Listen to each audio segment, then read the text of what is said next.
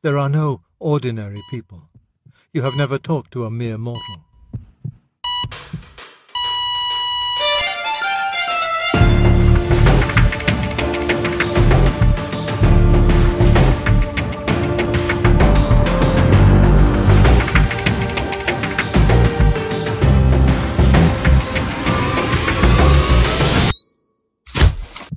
Welcome to No.Mere.Mortal's cover-to-cover series. The cover-to-cover series is a chronological journey through the moments in the Bible, from Genesis to Revelation, centered on the main character of Jesus Christ. In 2020, the Lord directed the start of the cover-to-cover series that originally began as weekly installments for Sunday morning youth teachings at a local church. In 2023, the cover-to-cover series will move to being a podcast series, and Lord willing, will continue to be weekly installments. Guys, let's pray. Father, we thank you for this time in your word. And Lord, I just pray as we gather that just as Matt prayed, that our hearts and mind would be open to you. That God, as we read your word, that we would experience you by your Spirit through your word to ultimately become more like you. In your son's name, amen. All right, you guys can have a seat. So again, we've been making our way through the book of Numbers. We've come to Numbers chapter 20.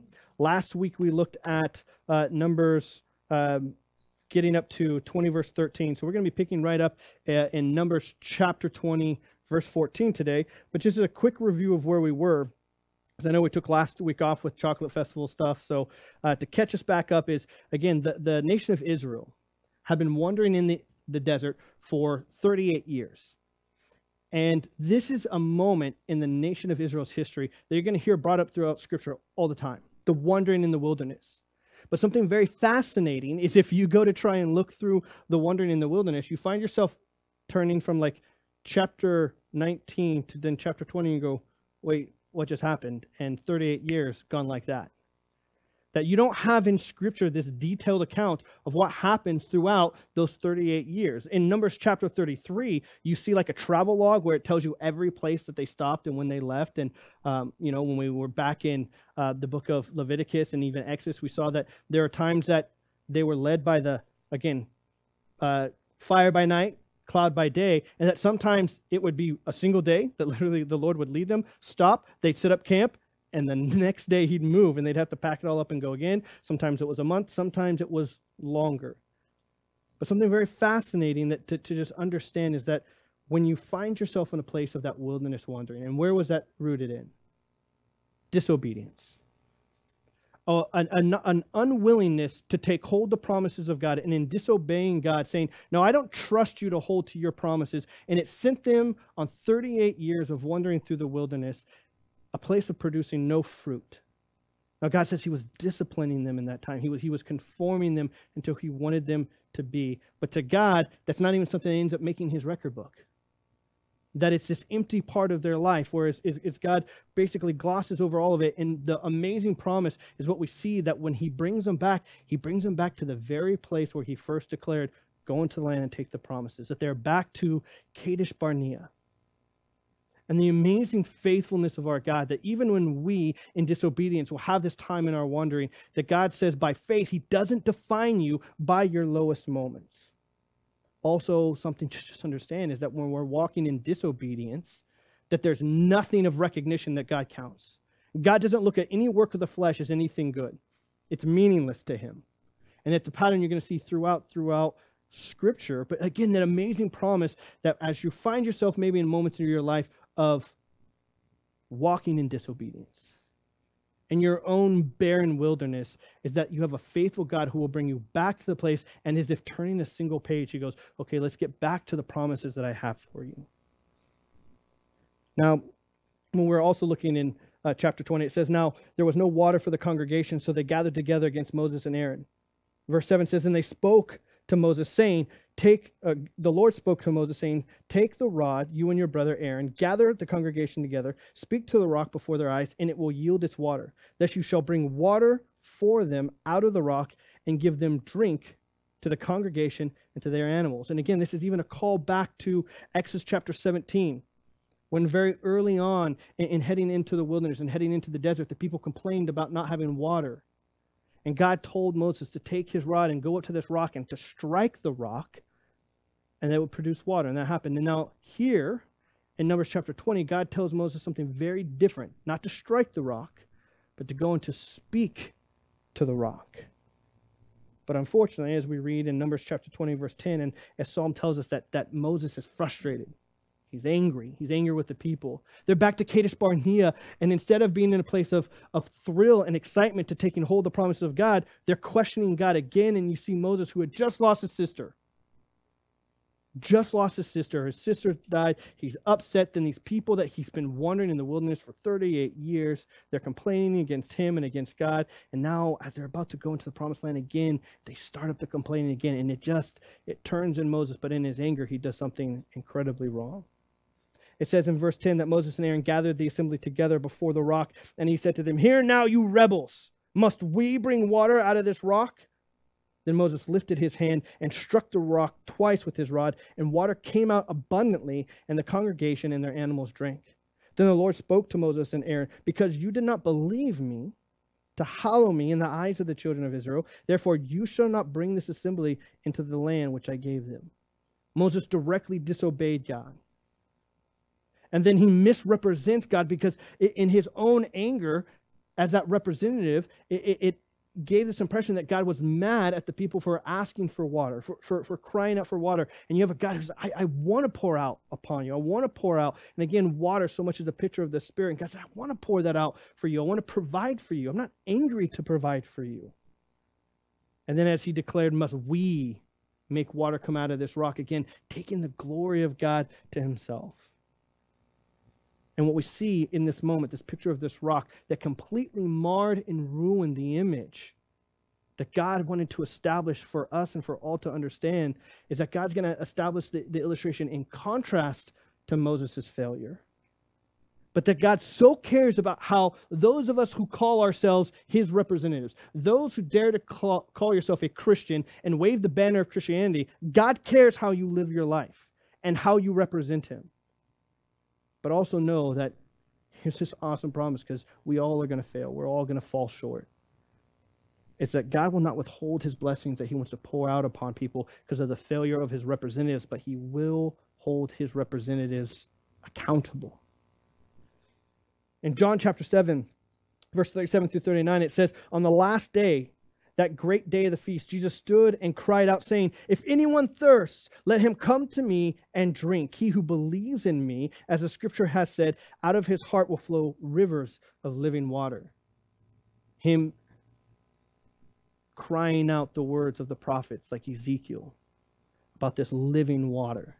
And what Jesus did in that moment, there's this great celebration. And again, if you know the scene, it's kind of this awesome scene where for 8 days the people would take water.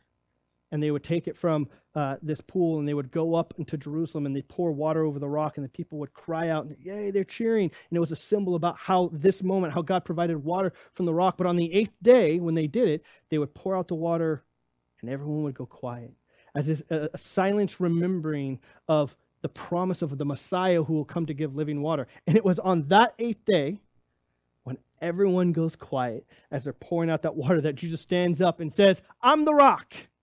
This illustration's about me. This would have been everybody's quiet, and he stands up and yells this out.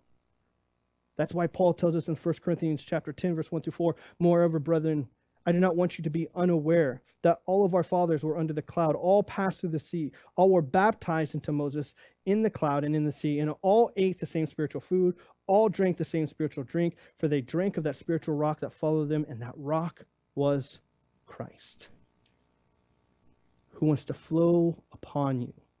And whenever you hear about that upon it, it's this imagery actually of a spring. He talks about that spring of living water, that this water would spring up from within our soul and just burst out and fall upon us, as though if you've ever gone to or been around a fountain, as you see like the water splashing out from around, as the water comes up from the fountain, it's kind of getting everything around it wet. That's that idea when he says that he wants to pour out that water upon us. It's not just like a rain cloud bursts open and he pours out. No, it's a fountain that comes up from within and pours out upon us. And so because of that and that overflowing that he wants to do, it must start with that indwelling of the Holy Spirit in you.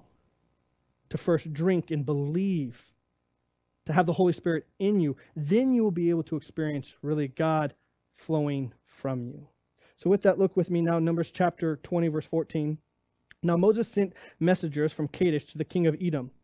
Thus says your brother Israel, you know all the hardships that have befallen us, how our fathers went down to Egypt, and we dwelt in Egypt a long time, and the Egyptians afflicted us and our fathers. When we cried out to the Lord, he heard our voice and sent the angel and brought us up out of Egypt. Now here we are in Kadesh, a city on the edge of your border. Please let us pass through your country. We'll not pass through the fields or vineyards, nor will we drink from the wells. We will go along the king's highway. We will not turn aside to the right hand or to the left hand as we pass through your territory. So again, knowing the geography here is that they're in Kadesh and they want to get up. And almost like what's happening is instead of going right up north the way they went last time, is that Moses is going, okay, we're not going to go right through that same spot. Let's hang a right here. Let's head east, and we'll head towards Edom. You know, Edom, our brother's our dad's brother's family. We're going to go through that land, and then we'll kind of come up and hook around north from that end. And so in Kadesh, he sends word to Edom, his dad's brother's family. Remember, Jacob and Esau. Esau who becomes Edom, Jacob who becomes Israel. That whole family. Edom is of the line of Esau. Moses is this leading the people of Israel. So he's saying, hey, cousins, can we come through your land? And so some of us have this, maybe, if you ever get family together, there's sometimes family drama. Maybe there's some bad blood. There's some stuff going on. But, he's invoking. He's saying, hey, yes, it's been rough. We kind of were made slaves in Egypt for a really long time. It went bad, but God brought us out, and we're heading to the promised land. You know about that, the promise that, that Jacob kind of stole from Esau, but, it was never really promised to him in the first place. But, hey, can we go through your land? And we're not gonna go through and take a bunch of the grapes, and we're not gonna ruin your fields. We're just gonna stick to the highway. So can we go through your land? And it says in verse 18 that Edom said to you, sure, bro, no problem. No, that's not what it says. Then Edom said to you, you shall not pass through my land, lest I come out against you with the sword. So that got rough in a hurry. Hey, can we come through your land? I'm sure they're waiting for no problem. No, if you try that, we're going to cut you in half. Oof. Things just got serious quick. So the children of Israel said to them, we'll go by the highway. And if I or my livestock drink any of your water, then I will pay for it. Let me only pass through on foot, nothing more. So again, he's like, okay, maybe we caught Cuz on a bad day. Cousin, I'm just saying, can we take the highway? We're not going to go through, but in the chance that as we're going through the highway, that someone needs some water, we'll pay for it. We're not asking for a handout. We just want to go by on foot. Verse 20. Then he said, you shall not pass through. So Edom came out against them with many men with a strong hand. Thus Edom refused to give Israel passage through his territory, so Israel turned away from him. What a bummer of a moment. Moses, he's on the edge of the promised land, and he comes there, and his sister dies. And then after all this time, in his anger, he strikes the rock twice, misrepresents, and God goes, yeah, you're not going into the promised land. You don't get to go in there with all these. Almost 40 years.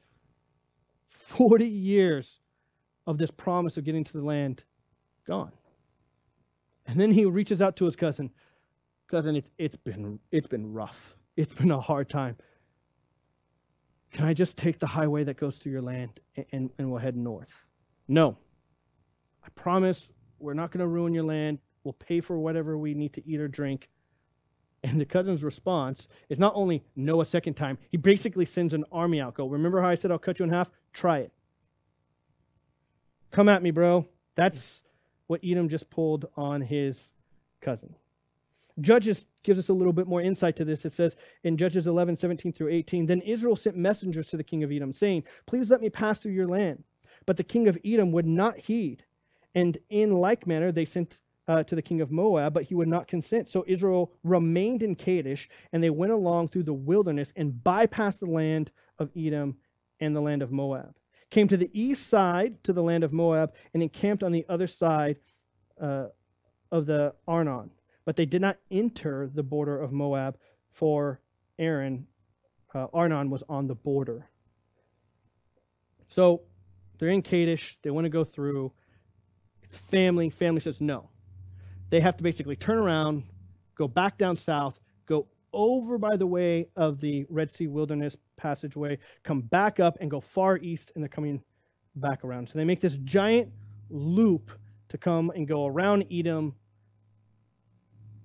This moment is what the entire book of Obadiah is going to be about. When you guys get to the book of Obadiah, when you read through that, Obadiah is going to bring up this moment. Edom gets held responsible. You're going to hear this come up several times, again, through Judges and different, that the Edom, the family of who denied, God says, there's judgment coming your way. And this animosity between the family, it doesn't even end here. You find out in the book of Psalm, chapter 137, verses 7 and 8, that when Babylon eventually conquers Jerusalem, that again, Jerusalem and Edom right across from each other, that as Babylon is conquering Jerusalem, and we're going to get a little graphic for this moment, but I'll let you read it for yourself there in verses 7 and 8. But it says there that there was these people of Edom who were saying, raise it, raise it. They're saying, destroy the foundations of Israel. That they're looking on as Babylon is destroying, and it gets even worse, that basically what they're cheering is that Babylon, again, a little graphic, is taking infants and smashing them on rocks. And Edom is sitting there going, kill them. Kill all of them. And this is Edom, the people who refuse passage, that when they're attacked by their enemy, and as their babies are being smashed on rocks, and as Babylon's doing that, Edom's going, yes. Destroy their foundations. Get them. I want you to hear something. So we hear of this family member. This is not even backstabbing. This is when you're down in your worst moment. And they're cheering. But in Deuteronomy, God's going to say something very interesting to the people of Israel. Because as you hear about this refusal of this family, and this, there might even turn in you this like animosity. I mean, we can maybe, again maybe get in your family gatherings. You know, the holidays come up, and sometimes there's bad blood, and there's this anger and resentment that can build up even in the family. In Deuteronomy chapter 23, verse 7 8, God says this to his nation of Israel about to head into the promised land. You shall not abhor an Edomite, for he is your brother. Wait, so the people who are cheering because our children are getting smashed on rocks, don't hate them. Wait, these people who refuse this passage and made it harder, you're not to abhor them. He actually even goes as far, a little bit further in that passage where he says, you shall not abhor an Egyptian because you were an alien in his land. The children of the third generation born to them may enter the assembly of the Lord. So as these people are about to go into the promised land, in the book of Deuteronomy, as Moses is addressing the people, just before they go in, God goes, I got a final word. Remember how Edom didn't let you through? And knowing that they're going to be the enemies who are going to cheer the dash, God says, don't hate them. You don't get to hate them. They're family. Verse 22 of Numbers 20 says, now the children of Israel, the whole congregation, journeyed from Kadesh and came to Mount Hor, and the Lord spoke to Moses and Aaron in Mount Hor by the border of the land of Edom, saying, Aaron shall be gathered to his people, for he shall not enter the land which I have given to the children of Israel, because you rebelled against my word at the water of Meribah. Now again, this is to give us some understanding, is that you hear that Aaron and Moses don't get to go in, and you kind of think, well, that's kind of a raw deal, and Moses is the one who struck the rock. Why does Aaron not get to go in? Again, Grace's commentary on Scripture is? Great job. So you get to find out right here is that what God is saying is, Aaron, no, you rebelled. God's making it clear. Aaron wasn't just standing by going, oh, bro, what are you doing? That Aaron was just as angry. Aaron, again, through Scripture, you kind of see he's kind of a follower guy. So when his brother is like, you rebels, Aaron's like, yeah, you rebels. And God's going, well, you don't get to go in now either. Join in. You're supposed to be the high priest. But here's Moses. He's lost his sister. His cousin says, no, I don't know if you guys caught this, but what God just says to him, oh, by the way, now that you're on this mountain, yeah, your brother's going to die. So it's time to change out the high priest. So verse 25 says, take Aaron and Eleazar his son and bring them up to Mount Hor, and strip Aaron of his garment and put them on Eleazar his son, for Aaron shall be gathered to his people and die there. So Moses did just as the Lord commanded. And they went up to Mount Hor in the sight of all the congregation. Moses stripped Aaron of his garments and put them on Eleazar his son. And Aaron died there on top of the mountain. Then Moses and Eleazar came down from the mountain. Now when all the congregation saw that Aaron was dead, all the house of Israel mourned Aaron for 30 days. So the people, even though they complain against, they watch Aaron and Eleazar go up on the mountain. And you don't know how much the congregation knows. Hey, what are they doing? Where are they going? Moses and his brother? Oh, it's Aaron's son. They start coming down the mountain. I can count to 3, and there's only 2. They come down and go, yeah, Aaron's dead. And the people just break for 30 days. And actually we find out again later in Numbers chapter 33, verse 37 and 39, that again they moved from Kadesh and camped at Mount Hor on the boundary of the land of Edom. Then Aaron the priest went up onto Mount Hor at the command of the Lord and died there in the 40th year after the children of Israel had come out of the land of Egypt. On the first day of the 5th month, Aaron was 123 years old when he died on Mount Hor. So even this 30 days, it was the first day of the month. So it's the very first day of the month. And so literally for an entire month, they spend the whole month at this mountain just heartbroken. Just heartbroken. And again, this was the priest. This was all these questions come in of the high priest has died. What does this mean? Who's okay? So is his son going to do a good job? Is there all these things that there's uncertainty that comes from that? The reality that here was the high priest. Wait, you mean even the high priest of God can die? And so it would bring an uncertainty and just a sorrow that would fill this camp that lasted for a whole month. But guys, again, as I said, that God is going to take that image of the rock that Moses marred, is that even in this moment, understanding the death of the high priest, which is going to kick off a history of high priest living, dying, passing it on. High priest living, dying, passing it on. And it starts this whole chain of the high priest death and handing off. And yet by the time you get to Hebrews chapter 7, verse 22 and 28, we're told this about our high priest, our God and Savior, Jesus Christ. By so much more, Jesus has become a surety of a better covenant. Also, there were many priests because they were prevented by death from continuing. But he, because he continues forever, has an unchangeable priesthood. Therefore, he is able to save to the uttermost those who come to God through him, since he always lives to make intercession for them.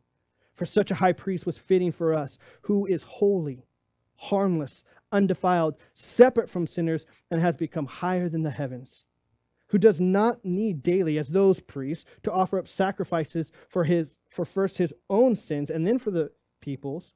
For this he did once. That image of the rock that was struck at Meribah, that was struck once. That is why God told Moses, the rock you already struck it. It's already been struck once. Now they can come and receive that water just by asking. That Christ, who was struck once when he offered up himself. For the law appoints as high priest men who have weakness, but the word of the oath which came after the law appoints the Son who has been perfected forever. And what is it that this high priest tells us? As we look at this life, we look at this, we have a high priest who lives, Jesus who lives forever, making intercession for you, that God is there, Jesus is there praying for you.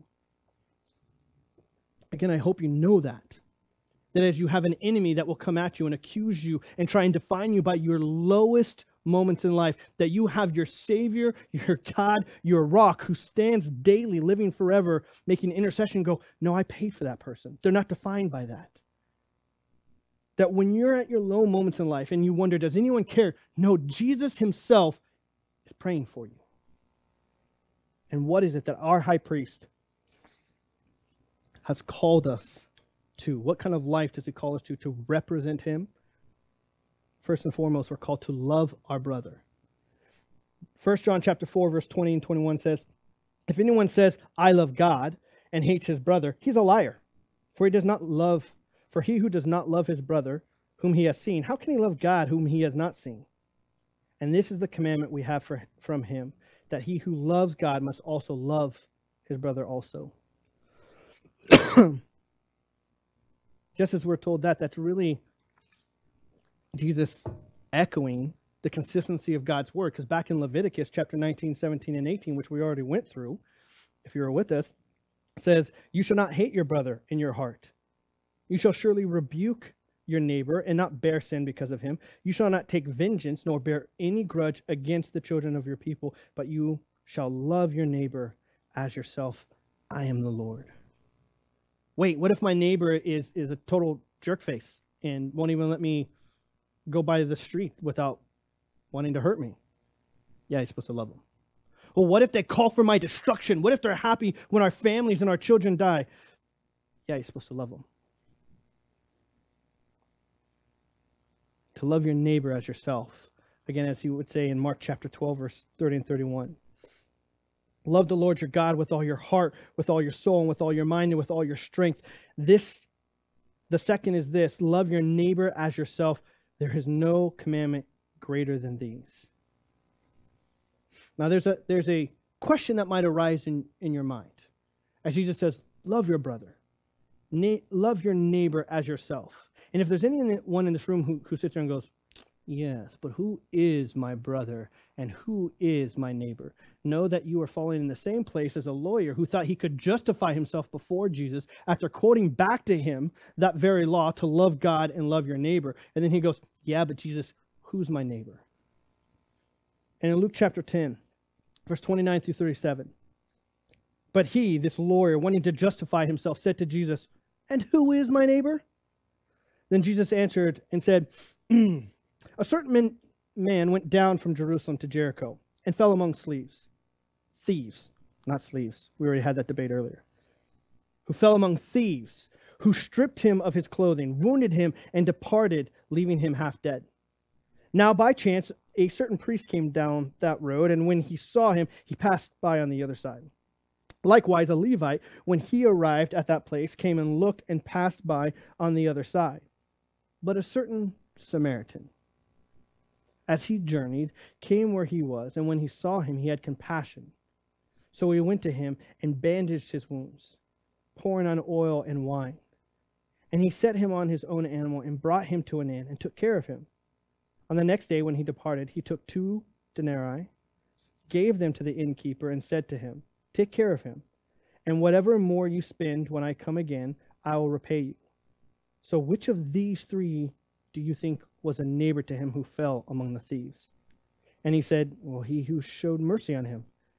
And Jesus said to him, go and do likewise. Now again, to understand the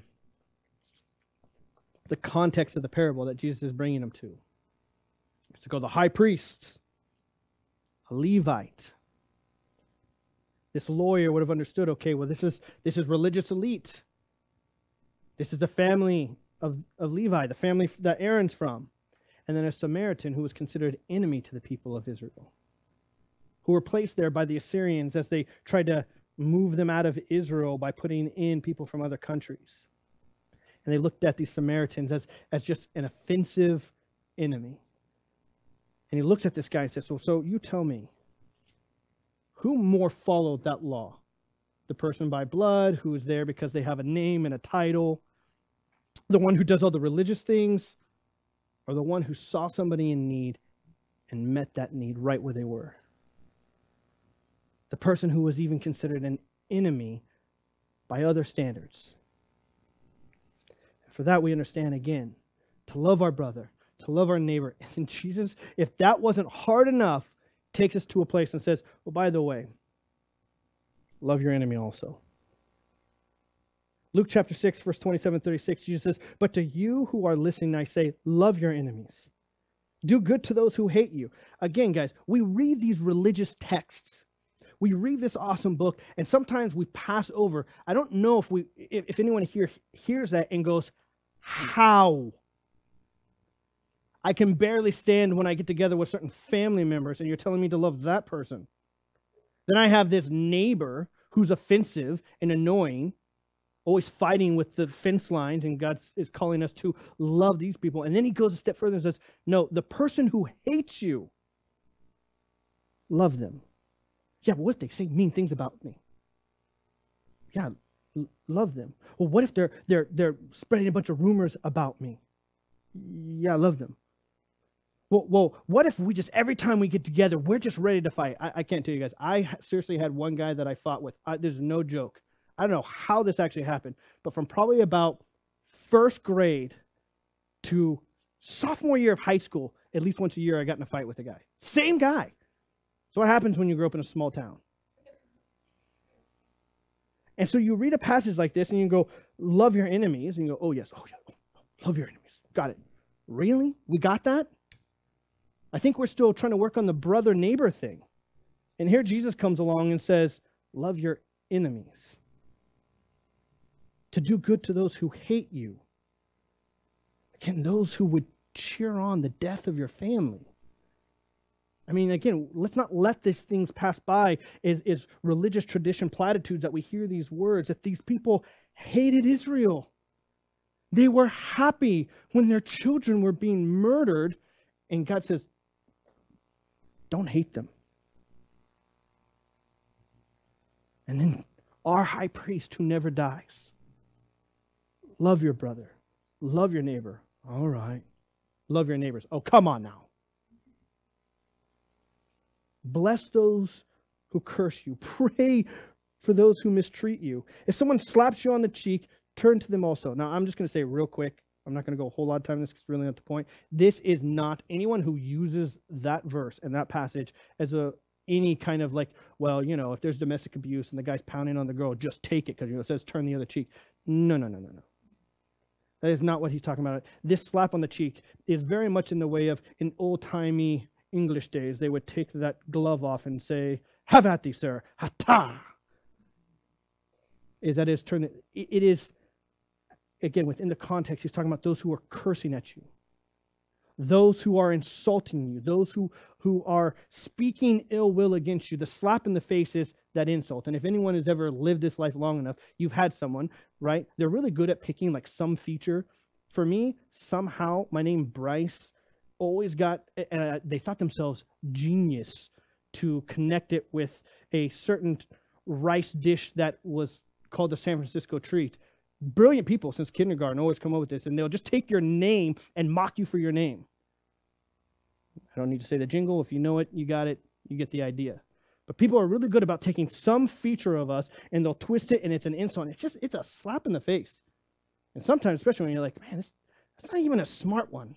It's just dumb. And he says, hey, when they insult you and it's like a slap on the face, don't let anger build up. Don't let resentment come, because that's self-destruct. That's going to kill you.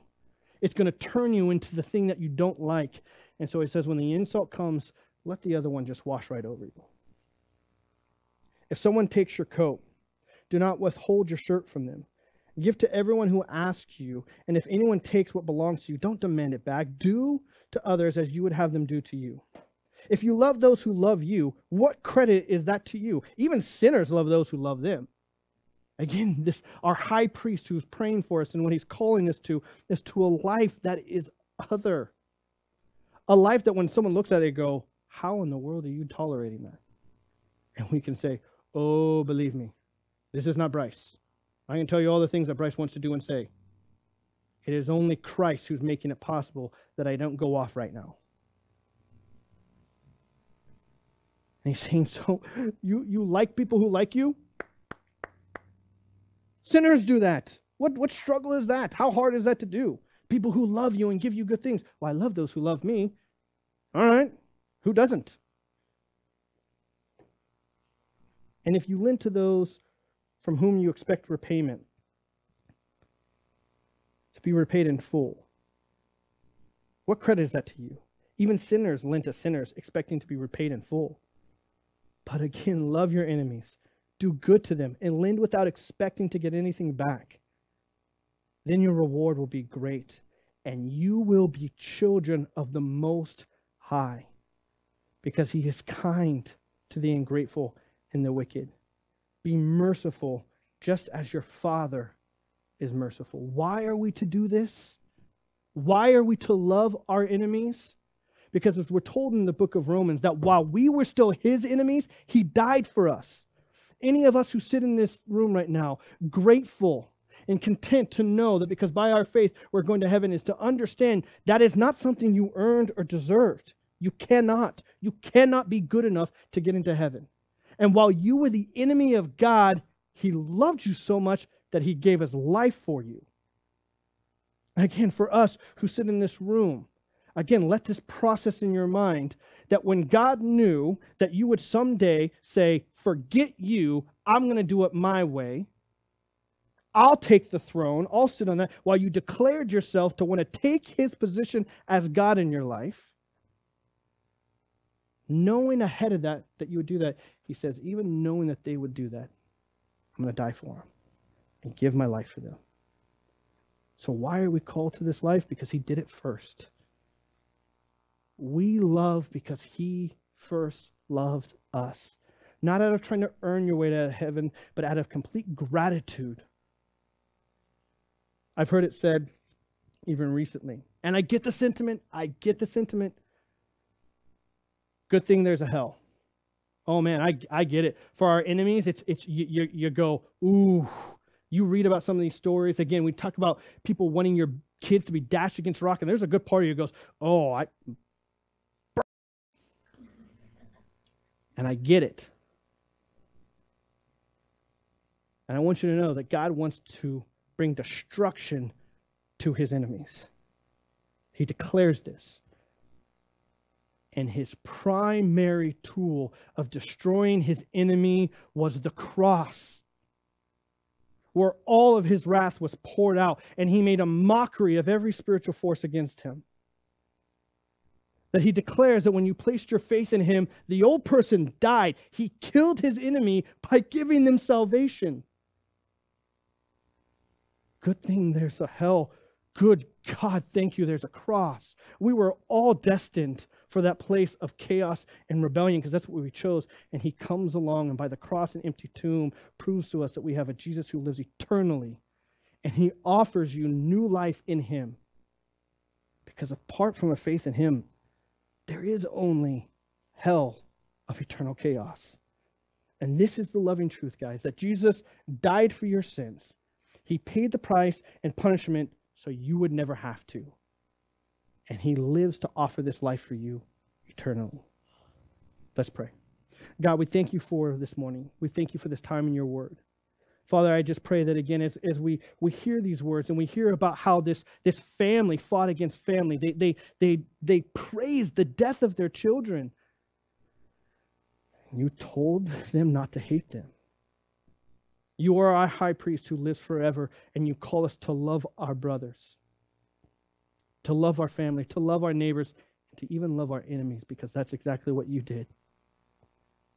By the cross, you destroyed your enemies and gave them new life in you. You are that good. You are that great. And when we live lives in gratitude, not trying to earn your favor, but in gratitude to say thank you of your amazing grace and love. In your son's name, amen. The Cover to Cover series is part of No.Mere.Mortal. The No.Mere.Mortal ethos derives from the biblically grounded and inspired work of C.S. Lewis in A Weight of Glory. You can find more No.Mere.Mortal content, including the Cover to Cover series, on our website at No.Mere.Mortal.org. Follow us on Twitter, Truth, Facebook, YouTube, Rumble, and most major podcasting services. Subscribe, follow, like, comment, leave a review, and share. The music you've heard has been provided by Sicko. That's CIKK0. And you can find him at YouTube at Sicko's Beat Suck 797. My name is Bryce, and you are No.Mere.Mortal.